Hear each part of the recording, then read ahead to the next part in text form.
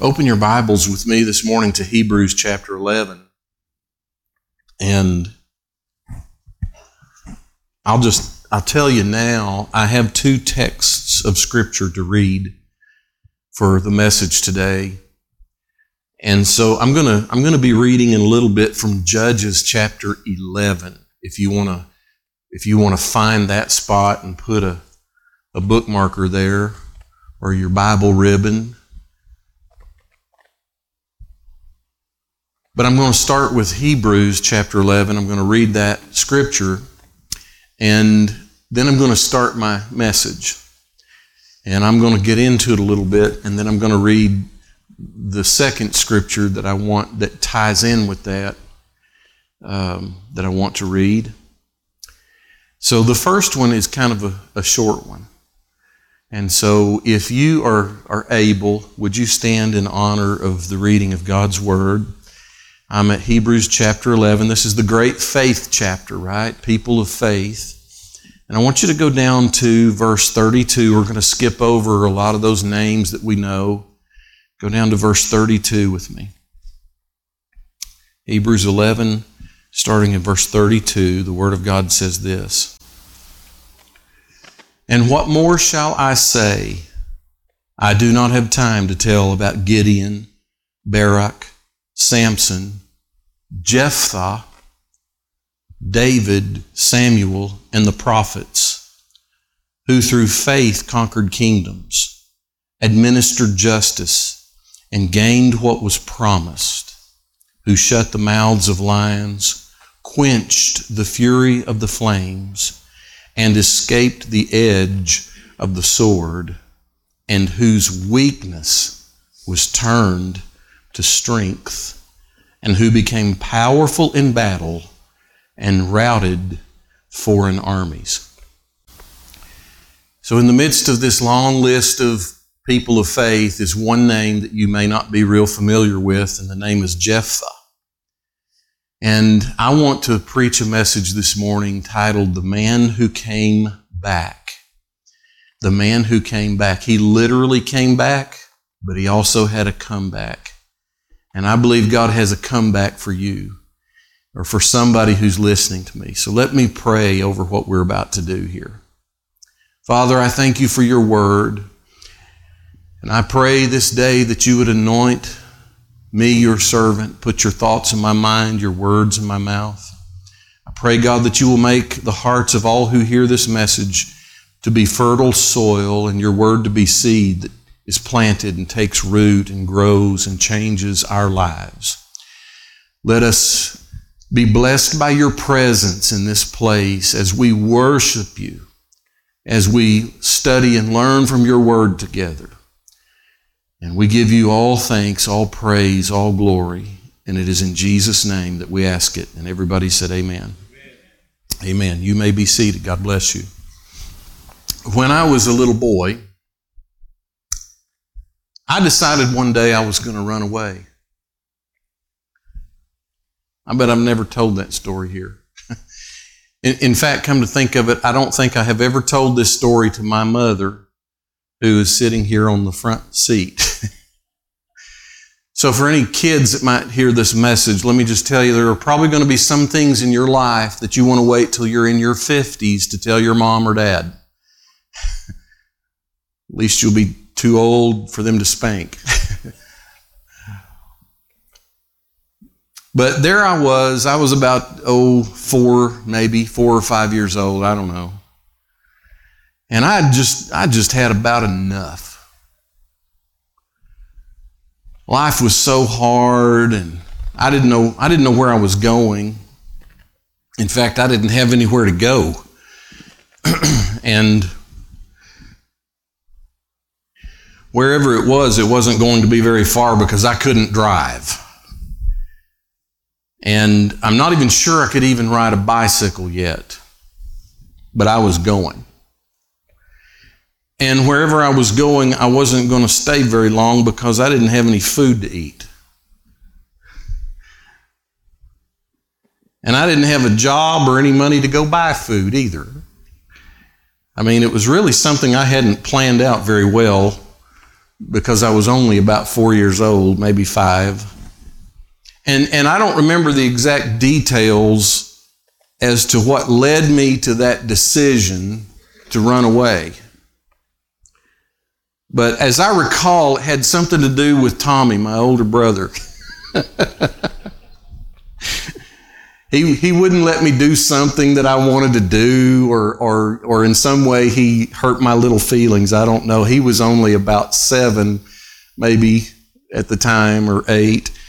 And it was just too much for me to handle, y'all. And so I decided I was just going to run away.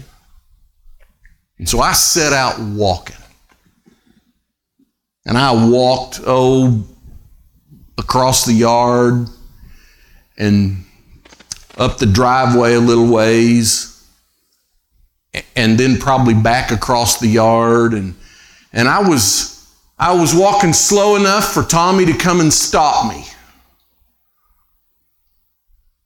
And he did. And since he was bigger, and since it was almost dinner time, I figured I probably should just go back across the yard, back home. And so, you see, I never really left home. But boy, I was running away. But I never left, because even at 4 years old, I was smart enough to know better. Sometimes, isn't it amazing how we just decide we're just going to run away from it all? Now, I've lived a lot of days since that day. And I've discovered that life can be a whole lot more difficult than what I thought it was so long ago. And over the years, as a pastor, I've known a lot of people. I don't know how many times this has happened to me, where people who are so overwhelmed with the difficulties of life will say to me, "Pastor, I just feel like running away." I heard some amens there. I see other people have thought about running away. I just feel like running away. And I truly understand that. I mean, maybe it's a job where you don't feel appreciated or wanted anymore. Woo. Or maybe a relationship of some kind where someone has pushed you away. And maybe they've indicated in one way or another that they don't want you in their life anymore. Or maybe it's just a lot of things that have accumulated over time and have left you feeling overwhelmed.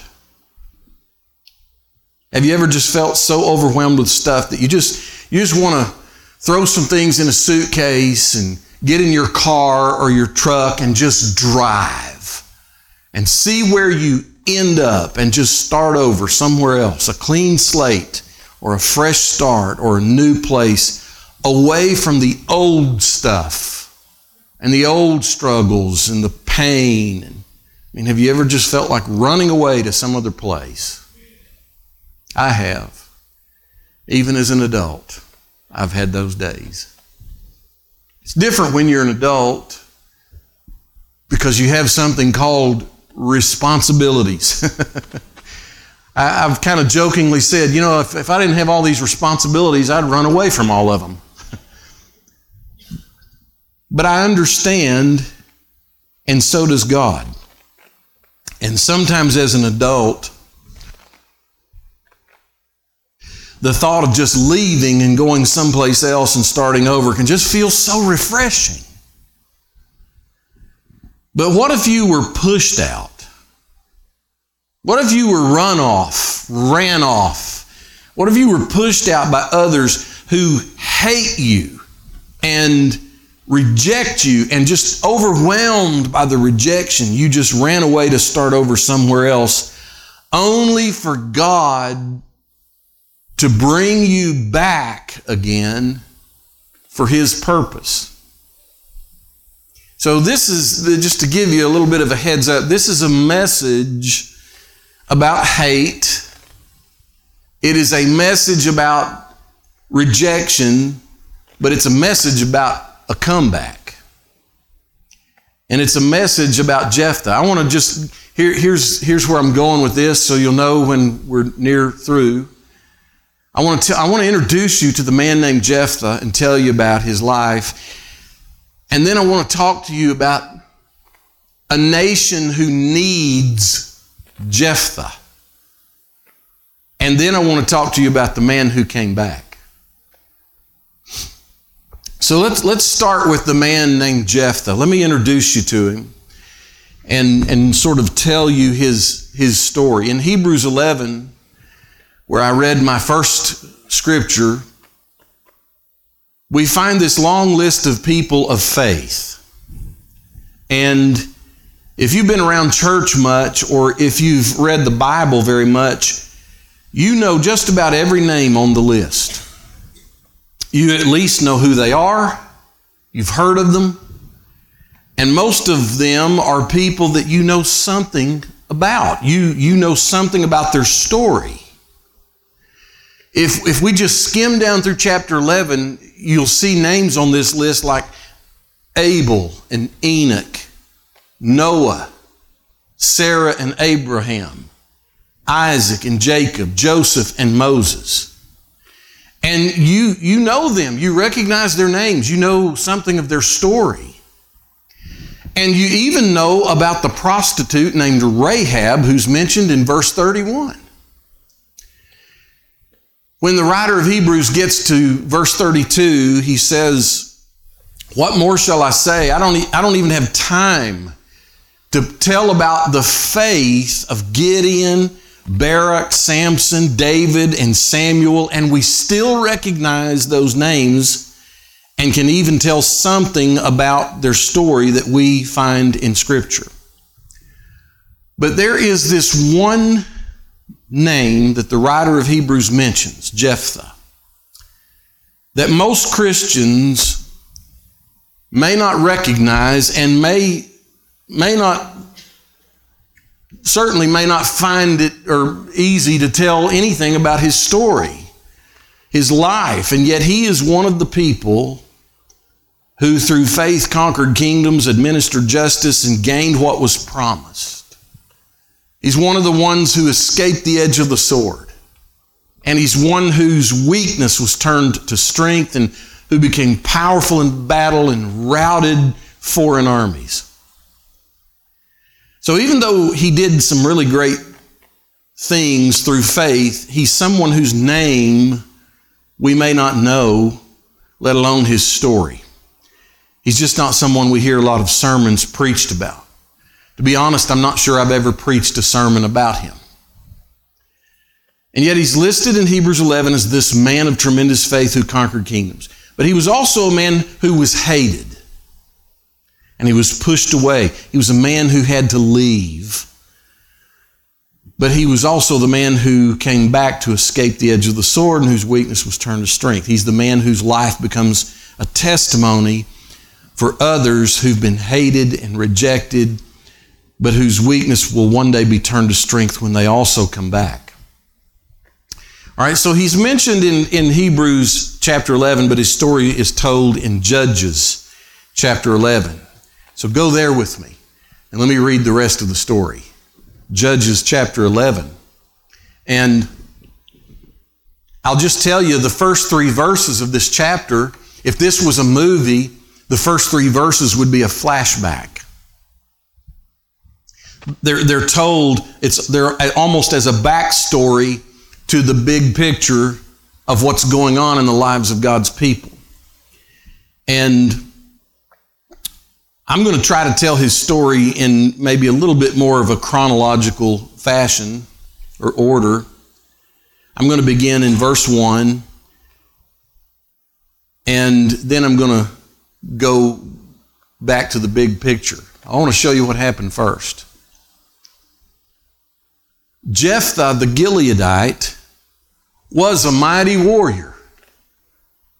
Some translations say he was a man of valor. His father was Gilead. His mother was a prostitute.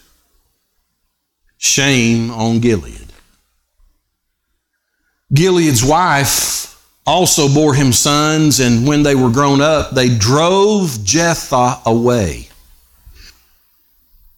Listen to what they said. You are not going to get any inheritance in our family, they said, because you are not the son, you are the son of another woman.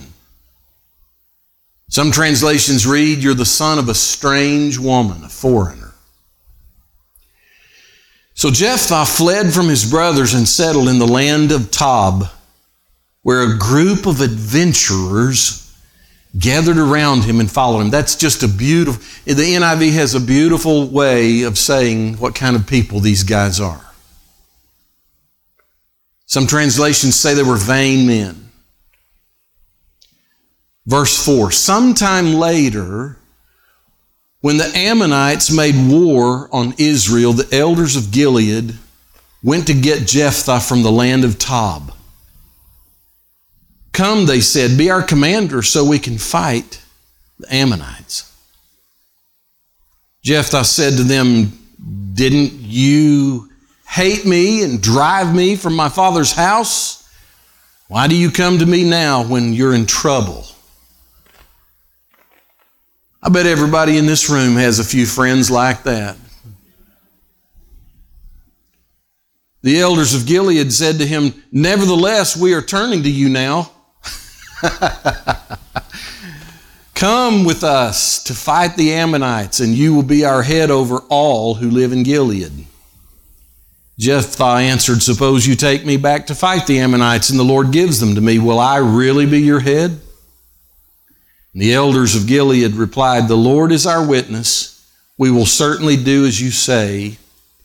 So Jephthah went with the elders of Gilead, and the people made him head and commander over them. And he repeated all his words before the Lord in Mizpah. I mean, wow. What a story.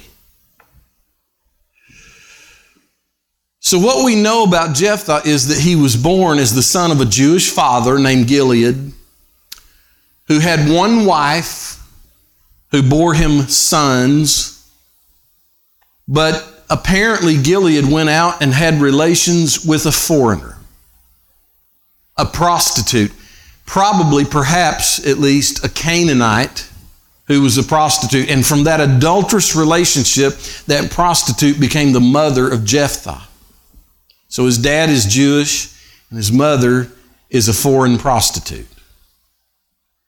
Now, his Jewish father at least had the decency to bring Jephthah into his home as one of his sons. But understand that for his whole life, Jephthah had grown up always being known as the son of a strange woman, the son of a prostitute. He grew up in a home eating at his father's table, but I'm sure being constantly reminded that although you live here, you are not one of us. I don't know if you have ever had to deal with living in an environment where you are hated. In an environment where those around you never run out of ways of reminding you that you just don't belong here and that you're not really wanted here. But over time, all the little jabs, all the sneers, all the sarcastic whispers, all the put-downs begin to take their toll as the utter hate and contempt they feel for you just seethes over into every task and every toil of everyday life. Imagine the looks his stepmother must have given him. Jephthah is a constant reminder of her husband's infidelity. Imagine having to raise the child that your husband fathered by a Canaanite prostitute in your own home. So how many times had Jephthah heard Mrs. Gilead say, "You're not my son. You're just the son of a Canaanite prostitute"? How many times had Jephthah overheard conversations about himself through walls that were thin? Or how many times had the conversation ceased when he walked in the room? I wonder how many names had he been called? And how many times was he made fun of or belittled or berated in some way? Until one day, the only person in the home who seemed to care for him, his father, Gilead, died. And now it was time to divide up the inheritance they would receive from the father. And even though from the wording in Scripture it seems that Jephthah was the firstborn son of Gilead, he was still considered what he had always been considered, just an illegitimate son of a Canaanite prostitute. And now Gilead's legitimate sons, Jephthah's half-brothers, said to him, "You're not going to get any inheritance in our family because you're just the son of another woman, the son of a prostitute. You'll never amount to anything, not in this family. You won't get 1 penny of our father's estate. You have no inheritance here." And something finally snapped in Jephthah. He had had just about enough. He just couldn't take it anymore. And we know from Scripture that he was a man acquainted with Jewish Scripture and with Israel's history. So we have every reason to believe that he had lived his life for the Lord, the God of Israel, but he was just finished. I mean, it's enough. He couldn't take anymore. And he decided to run away from it all and just leave and go somewhere else to live and start a new life away from those who hated him and despised him so much, away from all of the pain and the suffering. He decided to run away. Now, let me just, this leads me to something I want to mention for somebody to hear. Let me talk to you about an empty life. The Scripture tells us that he fled to the land of Tob near Syria, which we suspect may be where his biological mother was from. And it tells us that soon he became the leader of a group of adventurers. What a nice translation. The King James Version says they were vain men, meaning they were worthless men. And the Hebrew sheds a little bit of light on this to help us understand this better. The Hebrew word is a word that means to make empty. It speaks of people who are just idle and probably bored because they don't have anything to do. And they're looking for something to do. See, we have a society with a lot of those kind of people. Their life is empty. And idleness, as I recall from my youth, is the devil's workshop. Understand that verse 1 tells us he had been a mighty man of valor, a mighty warrior. But now after all the years of hate and abuse and after running away from it all, he's a man whose life is just completely empty. Isn't it amazing what someone else's words or what other people's attitude toward you can do to your life? Words can destroy. People who have allowed their hearts to be filled with hate will destroy you. Hang on a minute, somebody needed to hear that. People who have allowed their hearts to be filled with hate will destroy you. Not with swords and spears, but with words and with contempt. They'll attack you with their words until you feel empty inside. Listen, let me tell you one of the things that's wrong with this nation, and that can destroy a nation. I have never in my life seen so many people in our country so filled with utter hate and contempt for the people of God. If, as a Christian, you don't agree with their sinful ways or their sinful philosophy of life, they don't just disagree with you. The hate that's in their heart, because it's out of the heart, it's out of the abundance of the heart that the mouth speaks. The hate that's in their heart will pour out in words of contempt and loathing until you are now what our culture calls canceled by other people's words. Canceled. It's like you don't matter anymore. You're just a nobody whose opinion is stupid and doesn't matter and who shouldn't even be allowed to live and move about in the earth. And you become the cause of everything wrong in this world and everything miserable in their life. And so they want to cancel you from our culture. Oh, Pastor, come on, isn't that a bit of a harsh analysis? No. This was spoken of long ago in Scripture. Proverbs tells us of a generation who will curse their fathers and who will not bless their mothers. And it tells us that this evil generation will be pure in their own eyes and yet not be cleansed of their own filth. It tells us that their eyes are going to be haughty and their glances are disdainful. And listen, it tells us that their teeth are swords and their jaws are set with knives to devour. Proverbs 30.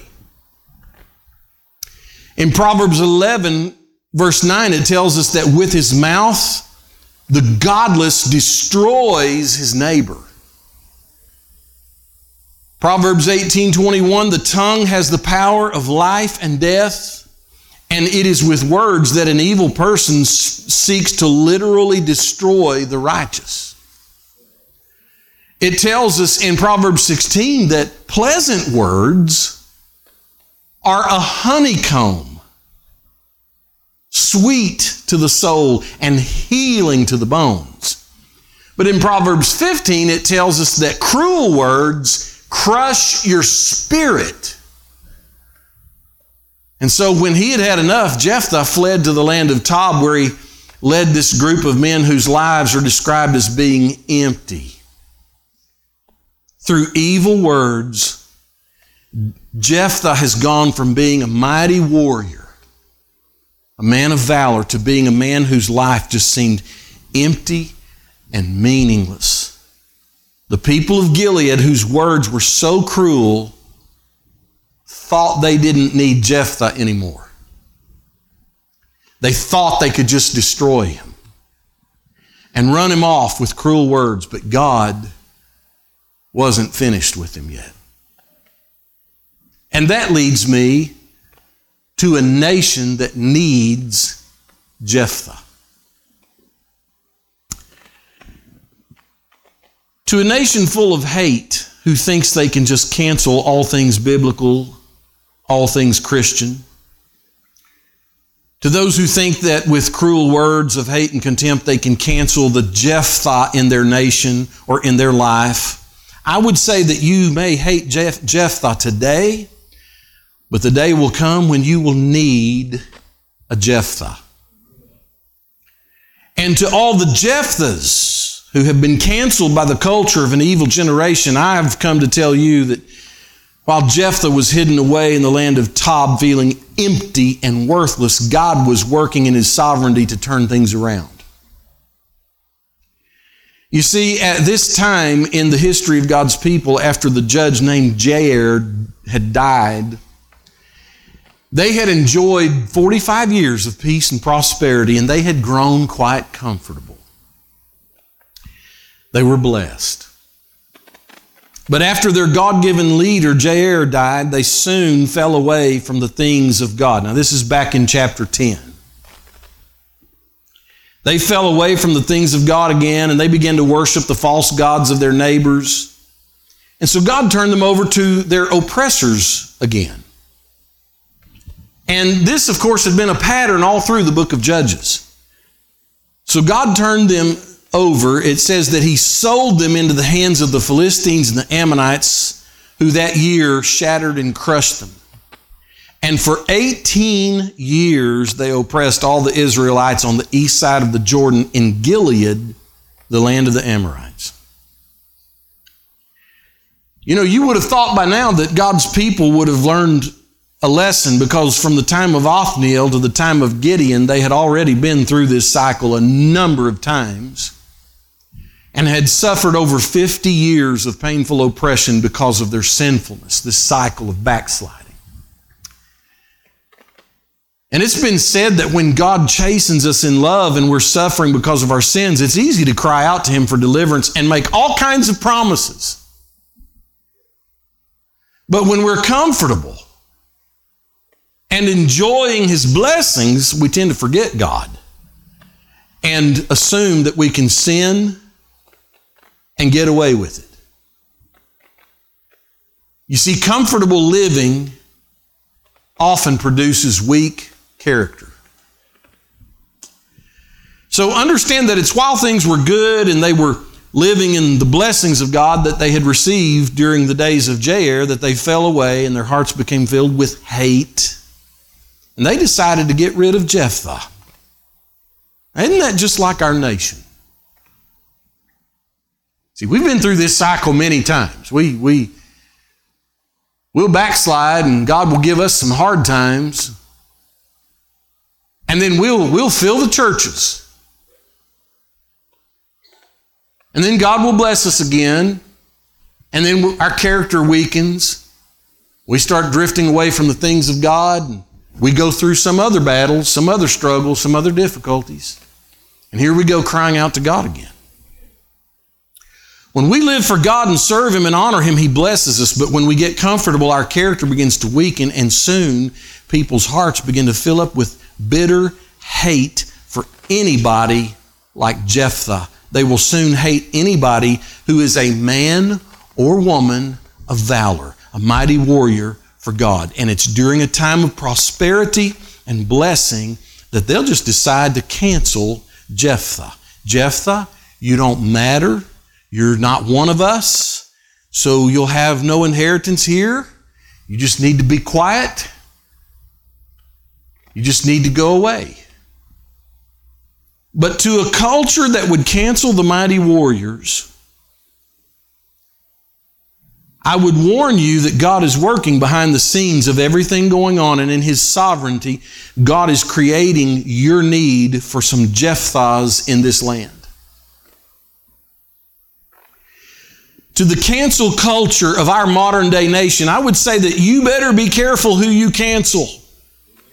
You better be careful trying to silence the voice of Holy Scripture, and you better not try to silence the voice of the church. You should be careful who you think you can live without in this land. You should be careful burning bridges with people you think you don't need in your life. And to the wicked employer, I would say be careful who you think you don't need working in your business. Jephthah just happens to be the person God has chosen to lead His people to victory. And that man or woman of God that you think you can just cancel from culture altogether just might be the man or woman that God has chosen to be your Jephthah, to lead you to victory in the days ahead. Well, you may not feel like you need that person now, but you will. You don't know that you're rejecting what you'll one day need. See, they didn't know that. And let me just say to all the Jephthahs out there that I'm preaching to, you've been hated and belittled and berated and cast aside. Maybe you feel like your life is empty. Maybe you used to be a mighty warrior, but now the abuse of those who hated you has left you feeling like life is just empty. Let me preach to you a minute. God's not finished with you yet. If you've ever been hated by somebody because of just your mighty valor, God is not finished with you yet. He's working behind the scenes. The land of Tob is not the end of your story. God knows how to cause the very people who hated you and rejected you to one day look up to you and to need you. Oh, yes. They may have spoken some cruel words to you that crushed your spirit, but the day will come when they will need you. And they'll call you and they'll message you because they need you to pray for them. They'll need your faith. They think they don't need you today. They may even hate you today, but God knows how to make it so that one day they will need you. And to all the Jephthahs out there I'm preaching to, God is not finished with you yet. He's just got you on standby in the land of Tob. He's getting you ready for His great purpose. He's getting you ready for a comeback. And that brings me to the man who came back. I love this story. Raise your hand if you have friends like this. Maybe family. Don't raise your hand if they're here.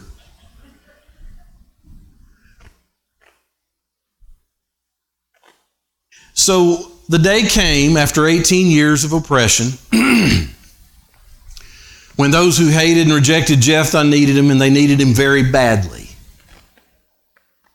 It tells us that when the Amorites were called to arms and camped in Gilead, the Israelites assembled and camped at Mizpah.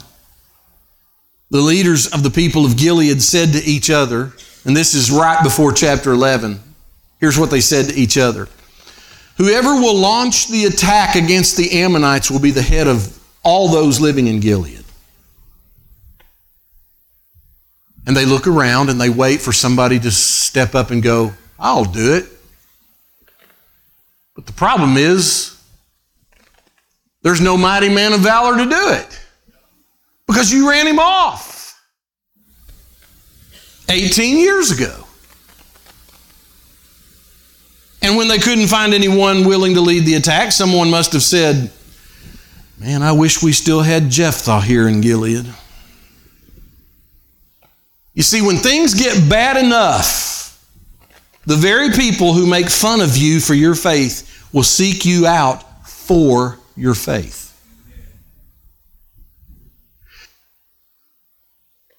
Those who make fun of your faith will want you to pray for them when things get bad enough. I've seen it many times. So they sent a delegation on an 80-mile journey down to the land of Tob to ask Jephthah to come back and help them. Now let me just ask you, if those who hated you and who ran you off and who rejected you, if they came back 18 years later to ask you, a man or woman of faith, to help them, what would you do? I mean, I'd like to think I would, but there's probably a reason God let me be born a long time after this was written in His Bible. Now, there's some wisdom here for us in the way Jephthah handled this, and if you're really relating to Jephthah today in this message, you need to hear his wisdom. First of all, he didn't let them just pretend that nothing had ever happened. He said, didn't you hate me and drive me from my father's house? Why do you come to me now when you're in trouble? See, some people can do you 20 kinds of wrong. And when they need you, they'll just act like they've never done anything to you but good.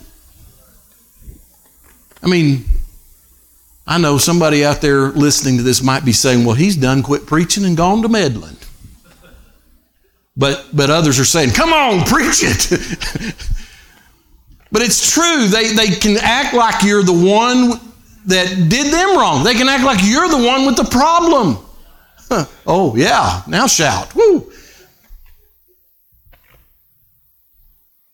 Because they've never done anything wrong to you, but Jephthah didn't let them act like they were innocent. He confronted them for what they had done to him 18 years ago. And notice they didn't want to talk about that. When he confronted them, when he confronted them about it, they said, well, nevertheless, we are turning to you now. We don't want to talk about that. We don't want to bring up all that old stuff. I mean, I can so relate to this story. So they made him an offer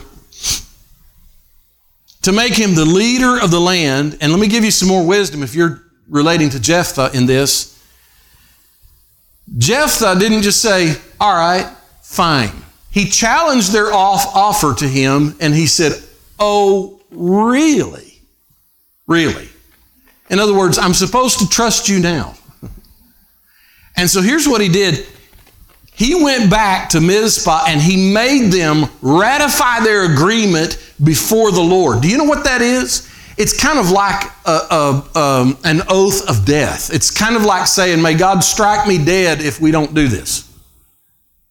He made them ratify their agreement before the Lord. And in verse 11 it says, so Jephthah went with the elders of Gilead, made the people, and the people made him head and commander over them. And I want you to see something very important. If you relate to Jephthah, if you feel like you're just wasted, and if you feel like your life is just empty down in the land of Tob, I want you to grab this. Jephthah left his home hated and rejected as the son of a Canaanite prostitute, but God brought him back as the mighty warrior he used to be. And as captain of the army and as the leader of the whole land. Listen, when God brings you back, He really brings you back. Can you imagine the look on the faces of his half-brothers when he came riding in as the captain and the leader?